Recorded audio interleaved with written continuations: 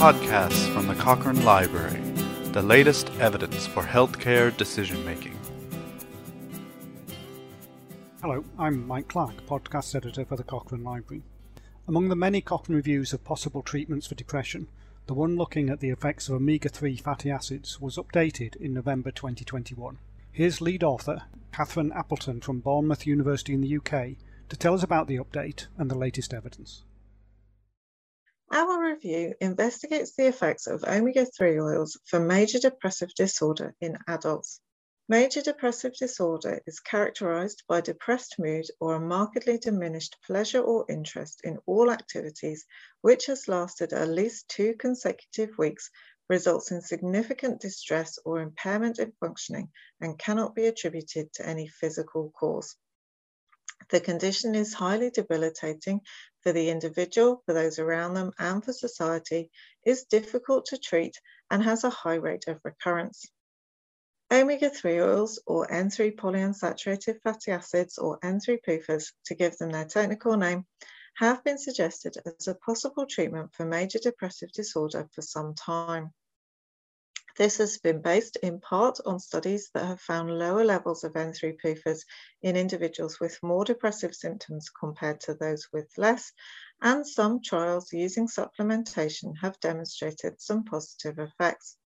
However, not all studies reveal these benefits, and investigations of the heterogeneity between studies has suggested limited effects in individuals with only mild depressive symptomology, but possible benefit in those with more severe symptoms. Our review was an opportunity to look into this more thoroughly, and this, the first update of our review published in 2015, contains an additional 9 independent studies from 8 randomized trials. This brings the total to 35 independent studies from 28 randomized trials. Our primary outcomes continue to be depressive symptomology and adverse events, with secondary outcomes of depression, remission and response, quality of life, and non-completion of studies. Of the 35 included studies, 34 involving a total of nearly 2,000 participants compared N3-PUFA with placebo, while one study with 40 participants investigated the impact of N3-PUFA supplementation compared to antidepressant treatment.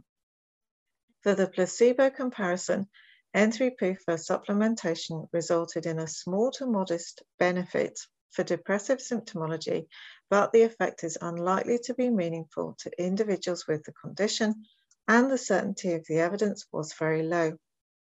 We also found no good evidence of a difference between the N3-PUFA and placebo groups in depression remission rates, response rates, quality of life, trial non-completion, or adverse events. The one study comparing N3-PUFAs with antidepressants, involving only 40 participants, found no differences between the treatments in depressive symptomology, rates of response, or trial non-completion, but again, these results are very uncertain. In summary, therefore, there is insufficient high certainty evidence to determine the effects of N3-PUFAs as a treatment for major depressive disorder. Although our primary analyses may suggest a small to modest, non-clinically beneficial effect of N3-PUFAs for depressive symptomology, the estimate is imprecise and the certainty of the evidence is very low. Our data may also suggest similar rates of adverse events and trial non-completion for N3-PUFA and placebo, but again, the effect estimates are very imprecise. Although 6 years have passed since our earlier review, our conclusions remain unchanged, and more complete evidence is still required to assess the potential positive and negative effects of N3-PUFAs for adults with major depressive disorder. If you would like to read this latest version of Catherine's review and watch for its next update, simply go online to cochranelibrary.com and search omega-3 for depression in adults.